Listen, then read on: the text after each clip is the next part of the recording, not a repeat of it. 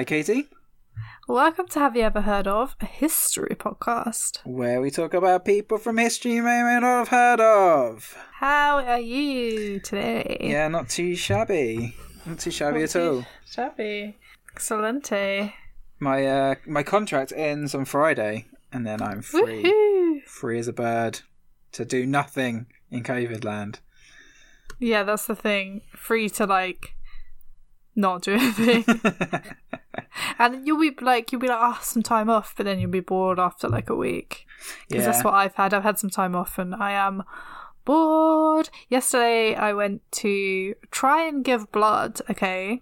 Which is something I've been meaning to do for ages. It's a good thing to do. If you can give blood, do give blood. So I went there, filled in the form, all good. Got my iron levels taken, all good. And then went to the chair and they couldn't find a vein, and they were like, "Oh, your veins are abnormally small." Is that dangerous? No, it just means it's just some people have small veins. Apparently it's a family thing. My mum said my gran or something had them, and my cousin said she had them. So and I've also had problems before. Sometimes you have blood tests for things. Uh-huh. When I had a blood test before, it would take 5 stabs to get it. Ooh. Get a vein. It's poking around. But they were we've had 2 people try and find your vein and we can't find it. So that was annoying. But I tried. So. Oh man, I don't think I could do that. I always pass out if I just have a blood test. I mean, it wasn't really my fault. I remember one of the times I passed out, they kind of took 2 syringes of blood or something, and then they did this weird thing where they left the needle on my arm and then unscrewed the syringy bit, and then as my heart was beating, it was just spraying blood across the room, and that made me feel queasy. Yeah. Then I passed because out. They usually do unscrew the thing, but they usually take the needle out. Anyway, let's not dwell on blood spray. Do you want to tell me about someone? Yes, let's do this. That I may or may not have heard of. I think I'm 99.9% sure that you have not heard of this person. Excellent. That's how I like it. Because it's kind of a bit. This one kind of goes into the realms of social history, I think. So we're not talking about a famous individual from history. It's just kind of a guy who served in the Second World War, and I kind of came across him because what was I looking up? I can't remember, but I mean, Twitter is an ugly place, and people were kind of getting into a little spat about World War II. And someone shared this article about I don't think they were actually veterans. They were trying to make out that they were veterans. I had this opinion, but I think they were just baby boomers who were maybe born during World War II, talking about how they wanted their country back, that kind of crap. The sort of stuff that is frequently in the Daily Mail. So and it led me to this book by this guy. I don't know who he is. He's not a proper historian or anything, and he'd written a book based on letters that he'd got from, I think, just boomers. And there's some disgusting stuff that he kind of quoted in there. So I kind of wanted to look around for the other side of the of that argument. And I came across this guy. This guy called first I came across his wife, who is called find his wife's name. Lillian, there you go. So first I came across Lillian, and then from her, it's quite a bit about her on the internet. And then from her, I found her husband, Ramsay Bader. So he was kind of a black British guy who served in the British Army as a tank driver. But I'm kind of getting ahead of myself now, so I'm going to tell you his experience, and it's pretty cool. I mean, you know me, I'm a tank geek. I love tanks. So he's a tank driver, and so I found us his experience really interesting. And basically there's an interview with him on the Imperial War Museum website. There's 5 tapes, 25 minutes each, so it's quite long, quite in depth. It's just I just found it really interesting. I thought he sounded like a really nice guy, so I thought I would do a podcast episode on him, and then we'll stick a link to the interview itself and somewhere on social medias or something, so people can listen to it. Yeah, we can definitely do that. The people do, because it's very interesting, I think. So, okay, start from the beginning. So, Ramsay Bader was born in Chiswick, West London in 1919. So the year after the First World War? Yes, yeah. But from age 6 months, he lived in Stanford-le-Hope in Essex. And, like, it's really cool because, like, he's got the really old school, like, Essex accent I always go on about. That just doesn't seem to, like, exist anymore. But yeah, it's really cool like hearing that. So yeah, it's really cool. I'm obviously from Essex, so I like hearing that little that thing. He doesn't have the Essex Essex accent. No. I wish he did though. That would be cool. It's kind of like slightly farmerish, and it's like yeah, it's lovely. I kind of like knew people when I was growing up that had that accent. It was only like the older people. But yeah. So his biological father was from Freetown in Sierra Leone, and he was a serving soldier in World War One. In the actual British Army, not like for the colonial force, like in the main British Army. So he married Ramsay's mother, who was white British, but he would not meet his family until long after the war. He would also later discover that he had a brother who fought in Burma, but basically, he was like put up for adoption. His brother wasn't. I'm not sure why his brother stayed with the family and he was put up for adoption. Sometimes that happens because there's like almost like too many children if you're the younger one. Weirdly, this happened to my granddad. He wasn't adopted, but his siblings both were. Okay, then. I don't know if there's any like reason. His older siblings were part of adoption. Yeah, his two older siblings. There was some sort of joke. My dad might be able to remind me of the joke. Something like he was too ugly to get adopted. Too ugly a baby. But I don't think that's true. There must have been some sort of reason I guess why he was kept. But I guess if you have three, then maybe there's just too many for some people to handle. So. Well, I suppose like as time went by, maybe like their financial situation became more stable. Maybe, born, I don't know. So, exactly. Something like that. Something like that.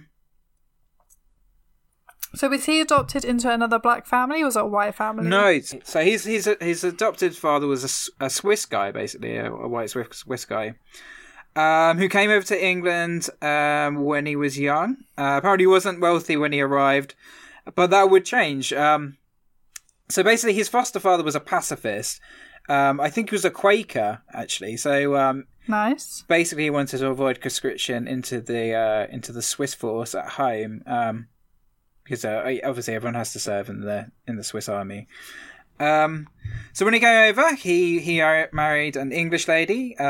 He worked for a bank for a short while, then started a textile business in Stratford, and then moved to a very old, very nice house called Wollaston Hall in, I think that was in Stanford-le-Hope. So, so the business became quite well known. Like, he didn't say the name of the company, but apparently it's quite like a renowned. Well, the interview was done in the 80s. In the 80s, it was quite like a internationally renowned business, and it was also apparently a cooperative, which I'm not surprised coming from a Quaker. Quakers do like a cooperative, and I like a cooperative. It's all cool. Apparently he had a number of foster brothers and sisters who were adopted over the years, and then the couple had two children of their own as well. He said it wasn't a strict upbringing. He was pretty happy. Kind of like brought up in like typical Quaker fashion. However, he ended up as a Methodist, weirdly. Okay. I'm not sure how that. Like later on in life. No, apparently he was raised that way. Maybe his mother was maybe first like a Methodist and then changed. Oh, okay. Right. Yeah. So he left school at 16. He said he had a fairly good education up to that time. I mean, like, leaving at 16 was pretty good in the 30s, 40s, I think. Yeah, yeah. I mean, you know, it wasn't, like, mandatory you even stay that long. Yeah. So. Apparently he left with lots of practical skills, like in woodwork and whatnot.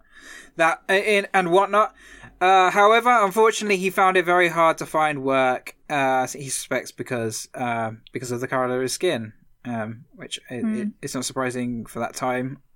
There was not that many people, black people in Essex at that time, and unfortunately, that still hasn't really changed in 2021. Yeah, having has lived it not? there. No, not really. It's it's not the most diverse place.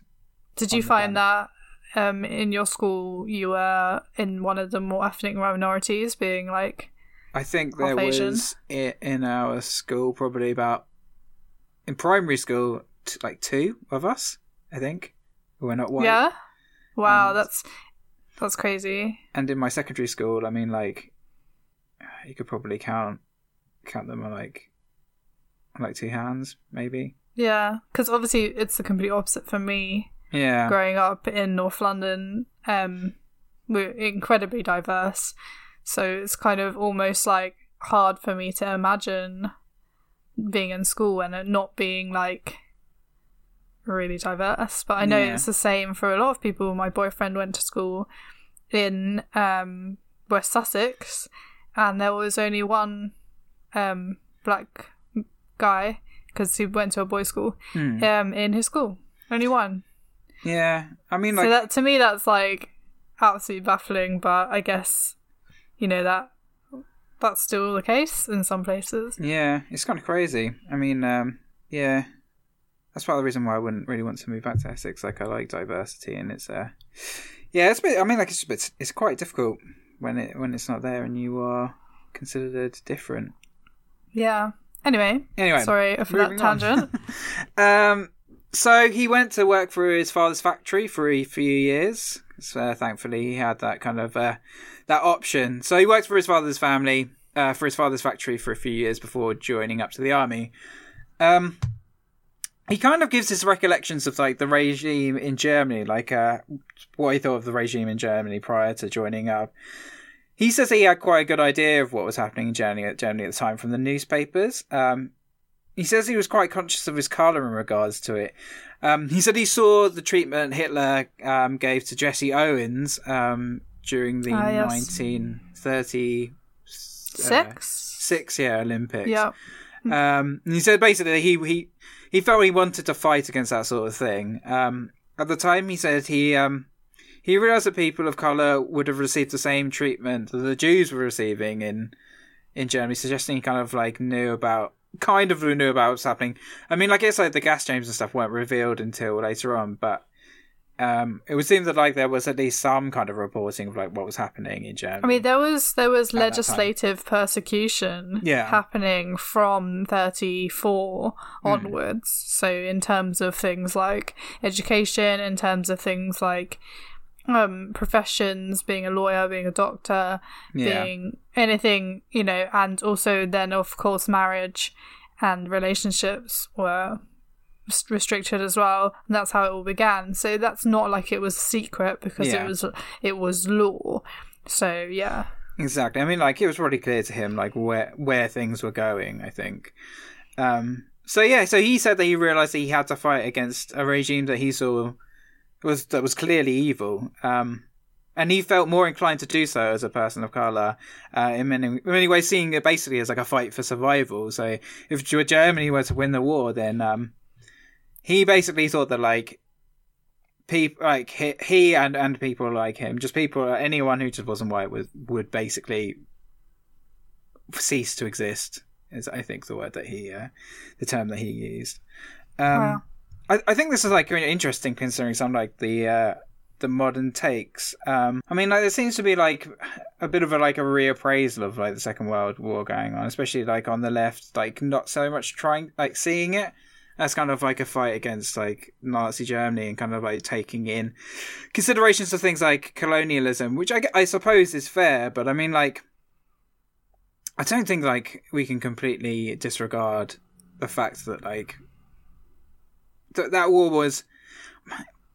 I'm not to let go of the idea that was basically the only good war, because the regime that was destroyed was blatantly evil, and it was fought for a good cause. There's a massive difference between First World War and Second World War. Yeah, and there's definitely there are so many elements obviously to it, but at its core. was an evil regime. Yeah. But obviously you can't put it all down to that, especially as like my history is based on like the Nazi Party. I am very like, you know, I'm not like a world history like you. Yeah. So I'm sure you have other like things that, you know, would kind of feed in. Well, it's interesting because I mean, like, obviously, I focus on Western colonialism in Asia and how, like, so I look at kind of like the decolonization process, like the fight back against like Western colonialism, like after World War II. However, I don't really take that much of an extreme view. I mean, like, there's definitely, and this is what Ramsay seems to say as well, that there are clear differences between British colonialism and the sort of racism. And as he says, racism and prejudice that he faced in Britain, compared to like the sort of racism being like fermented in Germany, like the regime in Germany and British colonialism are like miles apart. Like it was far worse in Germany, far worse. Yeah. So yeah, I mean, and also I mean, like as just a side note, like I think of World War II as like the Second World Wars as opposed to like the Second World War. I think the war that was fought in Asia and the war that was fought in Europe were completely different. They were essentially just separate conflicts, even though they were being fought. Well, they're two conflicts, and then there's the Holocaust, which is a whole separate kind of thing. So I think that it was just like it was a world war, but it was like a world transformation. Yeah, totally. But yeah, anyway, that's a whole other like essay. So he says he wasn't particularly political at the time, but on a human and Christian level, he felt he needed to go and fight the war, basically. He also said that he was working at his father's factory in Stratford, so he was kind of like traveling back and forth to London on the train, like through London, going back to like Essex and stuff. So he said he met lots of people from around the world, different cultures, colours, creeds, and yeah, he said that like he felt like he identified these people, and seeing like what was going on in Germany, he thought like all these people would just be wiped out if things were to go south. So yeah, his adopted parents are obviously pacifists. So his dad had fled Switzerland, so he didn't have to join the army. So he basically went against his parents' beliefs, against their wishes to join up. But it was a cause he believed in. He says... So his father fled from Switzerland to Britain, or from Britain to Switzerland? No. His dad fled from Switzerland to Britain, so he wouldn't be called up to conscripted into the militia army in Switzerland. Probably would have been better staying in Switzerland. Yeah. Totally. Turns out. Yeah. Anyway. So he does talk a little bit about his treatment in the army. He said... he actually says that he received, he said, was a friendly attitude from most serving people, and that he didn't feel too much prejudice.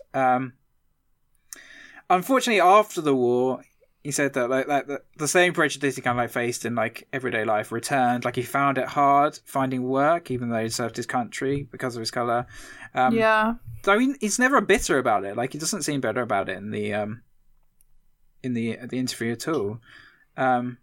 Yeah, he never seems to have this attitude that he's like owed something, even though he went through something like crazy. Like he fought for his country and he didn't get anything in return. But yeah, I mean, like he just comes across as a selfless man. Like he's just a very decent human being. He felt like he was fighting for a good cause, and that was it. That's all he needed. Yeah, to his mind, he says that he fought a war to make the world a better place, despite the still like the myriad problems still facing him in the world. Yeah, he also does speak specifically about other people of colour who fought as part of the British Army. So he mentions Indian formations fighting Casino in Italy, the entire Italian campaign. He notes that like many people, I mean, especially back then, maybe in the 80s, didn't know about this. I think there's a kind of like an idea that Indian formations only really fought in Asia, but there's a lot of Indian formations that fought in Africa and in Europe. They just didn't fight in France. They're kind of like confined to Italy. for basically like racist reasons. But they fought very hard and they were invaluable on the on the Italian front. It's like if it wasn't for those units, they never would have broken the deadlock on the Monte Cassino line. So so he talked about like his experiences in the army. So yeah, as I said before, he said that he didn't feel like he faced prejudice in the forces. He said the only time he came across it was from a corporal who had previously served as part of the colonial Indian army. So I mean, like, he was basically bringing back the prejudices of the empire, which were kind of like old-fashioned compared to the attitudes of like the army and like the metropole at the time. So this corporal basically tried to make his life pretty unpleasant. But he says that he kind of like, he knew what was going on and was clever enough to hold his own. He said in the end he kind of like took the issue up with their commanding officer. Going by that Ramsey was a private. So their commanding officer was an Irish officer who he said was very understanding. I mean, like, I guess because he was Irish, he probably faced his own kind of prejudice in like the British officer corps possibly. So anyway, he took Ramsey's point of view and took the matter up with the corporal, and he said it was never brought up again. So he talks a little bit about training. He says that he chose to go into an armoured unit to like tanks basically. So when you join up, you're allowed to pick what you want to do, what you want to specialise in. Yeah. So you'd be trained up as an infantryman anyway, and then you'd go into like specialist training. So he chose to be a tank driver. He said there was something to do with he thinks that was something to do with his like foster parents' influence. And so like he didn't want to do like any actual killing, but he wanted to kind of like support. So he'd still be in the front line, but he would kind of like be taking kind of a less kind of like offensive role. Right, yeah. So he said he'd never driven before, like he'd never driven a car, so he just learned to drive like on the job. So he kind of like learned the mechanics behind it as well, so he became like a competent mechanic. And he did also kind of like learn all the different roles in the tank, even though he was specialising as a driver. So he did end up like firing shells off, but like just not at people. So they first fired off their guns at like targets in a field, and then just fired it out to sea. That just sounds really fun. I'd love to do that. Just fire artillery shells into the sea. Sounds amazing. His first kind of like taste of action was D-Day. So I mean, like that's quite a baptism of fire. Yeah, a little bit. So his unit assembled at Bournemouth. He said they weren't allowed to leave to keep the operation secret, so they were just kind of like penned into their like barracks. Then they were kind of like loaded up on ships and just kind of like left to be seasick for a while. And they were, because they left in like really rough weather. He said he made a journey on a LTC, so that's kind of like a landing craft that carries up 7 tanks. It's not a massive ship, so yeah, it's really going to feel it. Like, all that kind of like... The smaller the ship, the worse the seasickness. So everything was just kind of like strapped in, just kind of like roped in. So there have been like pretty heavy casualties on the beach. He said they passed like loads of like just floating bodies, which sounds horrible. Like tons of like landing craft had just been blown to pieces, just on fire. He was part of like a self-propelled gun unit. I was trying to work out what he was driving. Like there's a few kind of like things he describes about like kind of like turrets and like buttoning up. But from what I can tell, like his unit drove Sextons, which were kind of like open-topped self-propelled guns that had like the gun just in the hull. Okay. But I do suspect there would have been kind of like other tanks in the unit as well, so it's possible they might have had like a 105mm gun armed Sherman. But yeah, as far as I can tell, like the most common vehicle in that unit was the Sexton. So he says that his tank started firing the moment the tank landed on the beach. Says they were kind of like under heavy fire from mortars and anti-tank guns and machine guns from the beginning. The tank in front of him apparently was just taken out straight away, like right in front of him. So you saw like a tank. I think it basically like took a hit and then sank. Nice. Which just sounds horrible. That is grim. So like, but I mean like, so yeah, just having to drive through that, just like watching like his own, like his buddies and his own unit just being taken out right in front of him and they're carrying on. So after that, as a driver, he kind of like had the responsibility to like void all the obstacles on the beach. So he said there was like mines, the various kind of like tank traps, like the little cross things. Yeah. Getting up there. Instantly had to engage in pillboxes and buildings that are being like kind of fortified. He said he hadn't expected such a strong resistance. So it was kind of like weirdly uneven. So there's bits that were just like fine, but there would just be like pockets of just like really fierce resistance that they had to like just overcome. They had to just like attack it rather than like going around it. Like a video game. Yeah.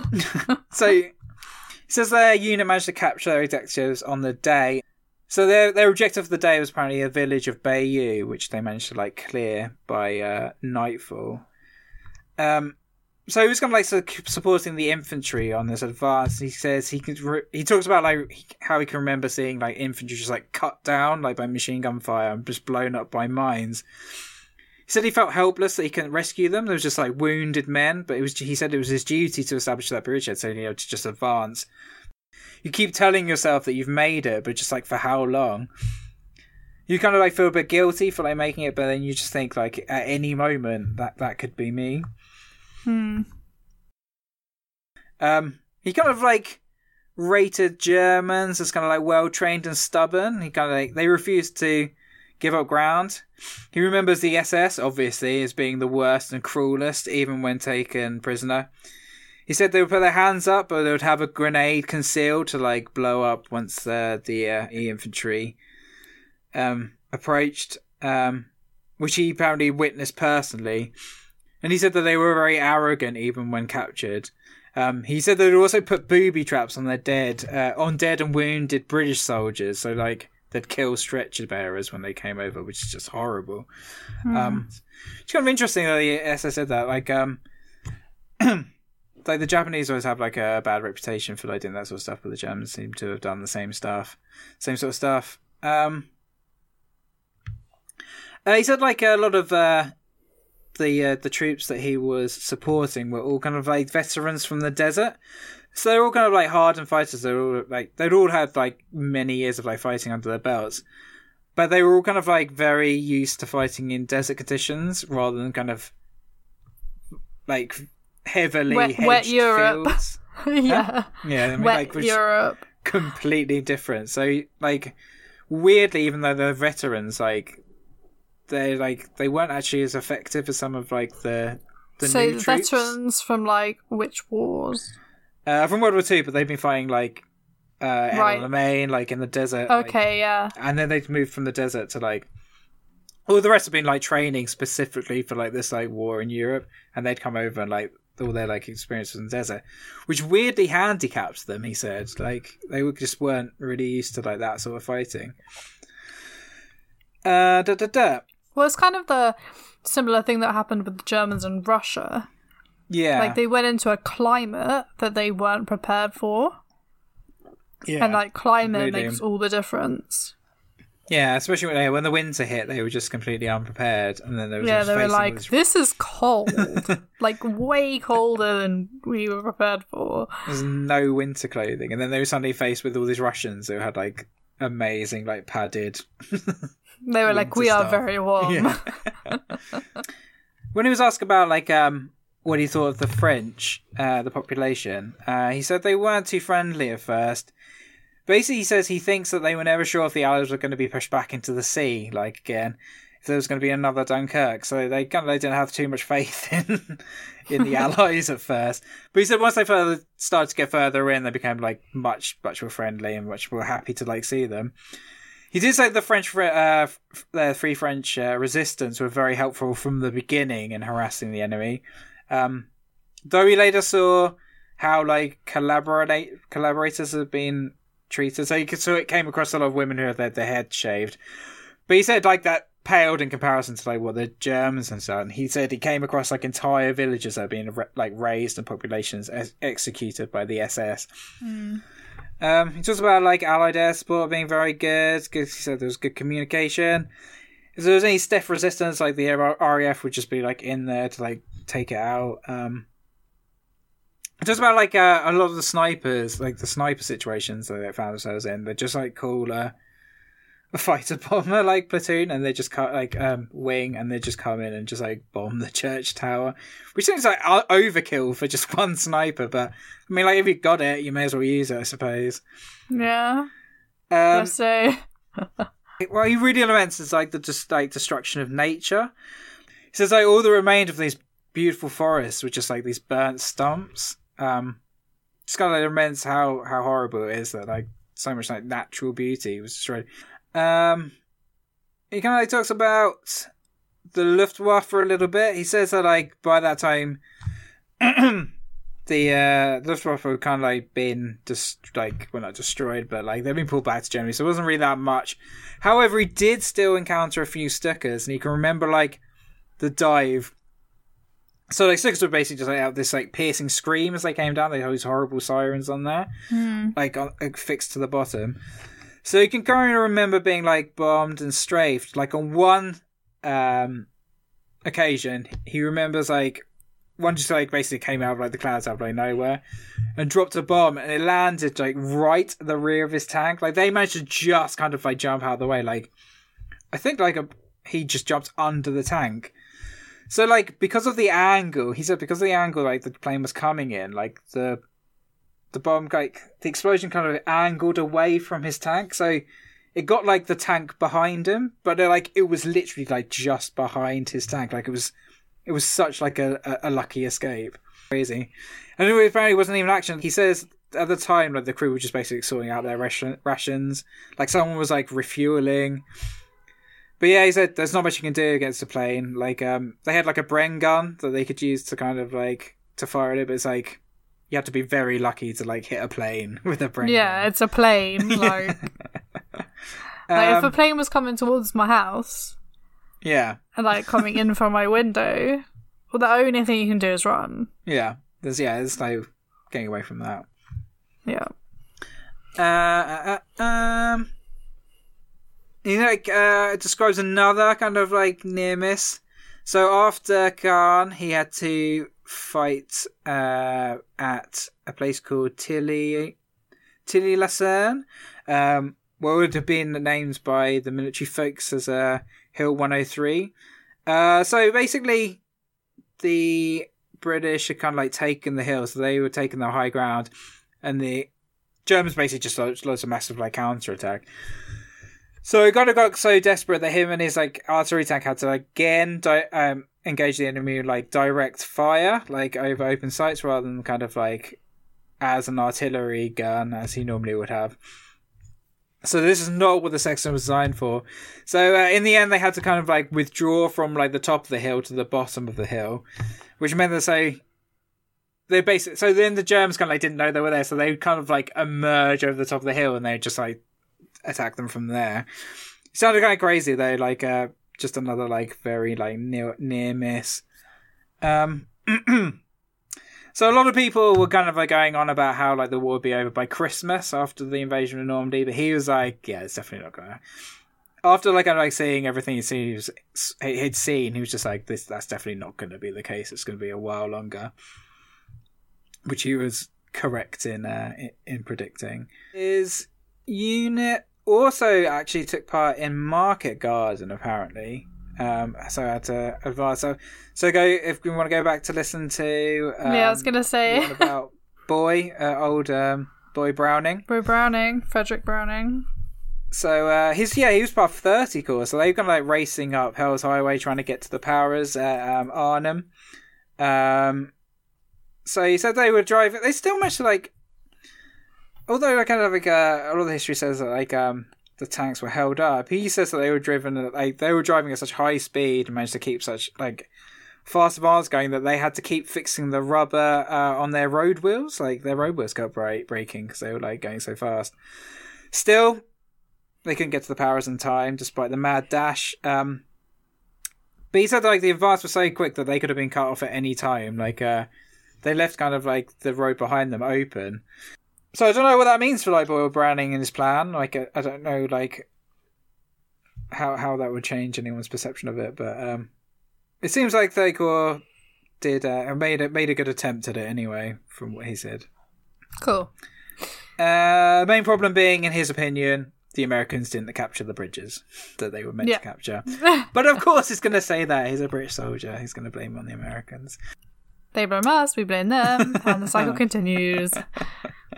After that, he talks about crossing the Rhine. He describes this as like another little mini D-Day, like there was lots of amphibious tanks. His unit kind of like stayed on like the far side of the bank, providing artillery support for the infantry and tanks that were crossing the water. And later provided covering fire for the engineers as they built the pontoon bridges. Around this time, he recalls taking a 16 or 17-year-old soldier prisoner and said they were very arrogant despite being very poorly trained. He said they'd been totally indoctrinated, so they were like Hitler Youth kind of like kids. I think he saw kind of like an entirely broken generation like coming out of Germany there. So after this, the crossing of the Rhine, the war wrapped up pretty quickly after that. So he remembers like his victory parade in Hanover in front of General Dempsey, who had been commanding his army. He later took up duties as part of the occupying force around Kiel before being demobilized in 1946. So during the occupation, he said he was strictly told not to fraternize with the German population. He said that was kind of like he did. He said basically the British soldiers basically didn't want to fraternize with the Germans. I just love the word fraternize. He said they kind of like they'd come across. He hadn't liberated any of the concentration camps, but they did come across like prisoner of war camps, so they'd liberated British soldiers. He said they were in an appalling state. They were very pleased to like see the liberators, and they'd been starved essentially. They were very thin, which is another thing that's not really talked about. Like there's a lot of talk about like how badly British soldiers were treated in Japanese prisoner of war camps, but yeah, he says his experience of liberating British prisoners in Germany was pretty appalling. There is some interesting source material there, though. There's Germany. Do you know what? I can't remember if it's West or East Germany. I have a feeling it was West Germany, but I can't remember. Gave us some compensation for prisoners of war from Britain who had been in concentration, like prisoner of war camps. Yeah. And you had to fill in an application form and describe your experience and where you'd been. And those application forms are in the National Archives. Oh, okay then. And some of them you can't see because they're, protected. Yeah. But some of them you can. And on my blog, I've got like some information from one of them. So yeah, there's some source material there. But yeah, you're right. It's there were Britons in prisoner of war camps that weren't concentration camps. Mm-hmm. There was also like lots of cases of Germans march, especially like in East Germany when the Russians were advancing, like marching their prisoners of war westwards in like. I mean, that's just like horrendous conditions and just that's dying on the road. That's well known. That's in Auschwitz they call it the Death March, and a lot of people that would have survived had they stayed at Auschwitz, died on the Death March. So Primo Levi survived because he stayed in the camp, whereas his friend died on the Death March.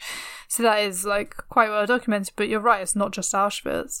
Yeah, prisoner of war camps as well. I think I read an account of like an Italian that experienced one of those. Former ally to Germany. So he says like the British troops didn't engage in looting, or not to the same extent that the Germans had previously. So I'm not sure if this is entirely trustworthy. Again, like he might just be like defending his own forces, but he does talk by comparison. He says he talks about how in France he came across an abandoned German tiger and he found it laden up with like loot, or as he calls it, the prizes of war. When you say tiger, you don't mean a tiger. You mean a tiger tank, right? Yeah, a German tiger tank. Yeah. Not like a literal. Just to clear that up for everyone. But I just like that idea, just like going into a tiger tank and just finding like I don't know, like rare art just in inside a tank. But like, we know what your priorities really were. But he doesn't give any examples of what he saw on his own side by comparison. So, women, he said he didn't see any cases of British soldiers, as he puts it, interfering with German women. He says that the British forces were well policed. I'm not sure about this. There's a book about it of cases of like sexual assault by like the Western Allies by a German academic, female German academic. Can't remember what the book's called at the moment, but I will put that link in the description or something later. Oh yeah, as part of his kind of like his occupation duties, he's kind of like obviously just kind of like being posted in Germany. He kind of got to see like the German cities, and he kind of like describes like the apocalyptic like levels of destruction he saw, like yeah, just kind of like complete like moonscapes. But then he kind of like talks about how like impressive, like he's seen like the places that he'd kind of like where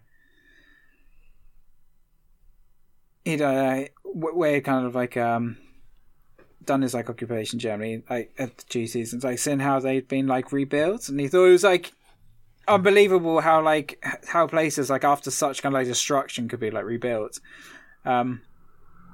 Yeah, talking about how they've become like once again just become like bustling cities, like connected to the rest of the country by like modern motorways. He thinks it says something about like human tenacity, and perhaps like gives them some sort of faith in humanity, that they can like build back again after like causing so much destruction. So oh man, still quite a bit more.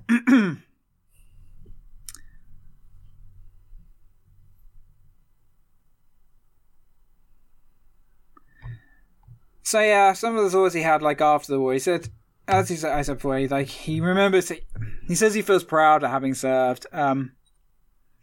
However, he thinks that unless nations get together and their people can work together for the good of humanity, the same thing will just happen over and over again. I mean, like I think that's what we're seeing again now, isn't it? Like we have attempted to try and work together, but then Brexit has come along and various other things. But I mean, like, I'm not going to get too political. So yeah, he says for the sake of humanity, we have to come together, whatever class, whatever colour, whatever creed. That's the only way to save us all. So let's talk about a little bit about his life after the war, or a bit of his private life. So during the war, Ramsay met a woman called Lillian. In 1941, they met. So she joined up to the Women's Auxiliary Air Force in 1941 and become an instrument repair person, which is a new job that had opened up to women. So she was a smart, technically minded cookie. So at some point, during 1941, she met our young hero, Ramsay Bader. Lillian says she immediately felt attracted to Ramsay. Even in the ugly khaki battle dress, he looked like an officer. That's what she said, a dashing officer. So Lillian and Ramsay exchanged letters and photographs for a couple of years before being married in Hull on the 11th of March 1943. Together they had 2 children. After the war, Lillian would go on to university and become a teacher. And she would later publish her memoirs of her time in the RAF, which is called Together, Lillian Bader, Wartime Memories of a WAAF. Nice. 1939 to 1944. She died in March 2015. Wow. But she would say something very interesting about Ramsay years later. Recalling how she worried about him on D-Day, she said, I didn't know if Ramsay was alive or dead. I remember kneeling in the chapel and praying like the blazes that Ramsay would be saved. It was a terrible time because you knew some people would be killed, and Ramsay couldn't swim. He hated water. That's what worried him more than anything, but he came through. What a hero he was. I mean, like, he never even mentioned that in his his interview that he was scared of water. But it's kind of crazy. Being in a tank that could just sink to the bottom of like the water. Yeah, that's pretty heavy. And just being totally scared of water. Conquered his fear of water. Never mentioned it. So Annoyingly, I can't find any information on what he did after the war, but I do know that he died in 1992. So yeah, that's Ramsay Bader. Wow, absolute hero. Such an interesting mini war story, which I love. Yeah, it's just nice. I like reading kind of like people's like takes on like little things about like the war. I mean, like so many like books out there where you get like a big like overview by like written by a historian, but it's nice to like just like get a man's kind of experience, get a guy's like experience. There's like a little book. It's so small. It's I'm holding my fingers up, but obviously you can't see it. It's like 70 pages or something, and it's called like 11 Days in Dachau. I think it's 11. It might be 17. It's one of those small numbers. And if you put like Days in Dachau in, and he just describes his like really short time in Dachau because he managed to like escape and stuff, even though he had like a broken leg and all this stuff. But it's just so short, and it just gives you such an insight into this person's mind. Yeah. And it's like, you got to remember that all of those people that were in the war are all individuals, all with something on their minds. Yeah, exactly. So all with a life that I go back to and I have to lead. Just a normal person like anyone else. So what's the rest of your week looking like? I am going finishing to your job? Finish my job, yeah. And probably play lots of Red Dead Redemption 2.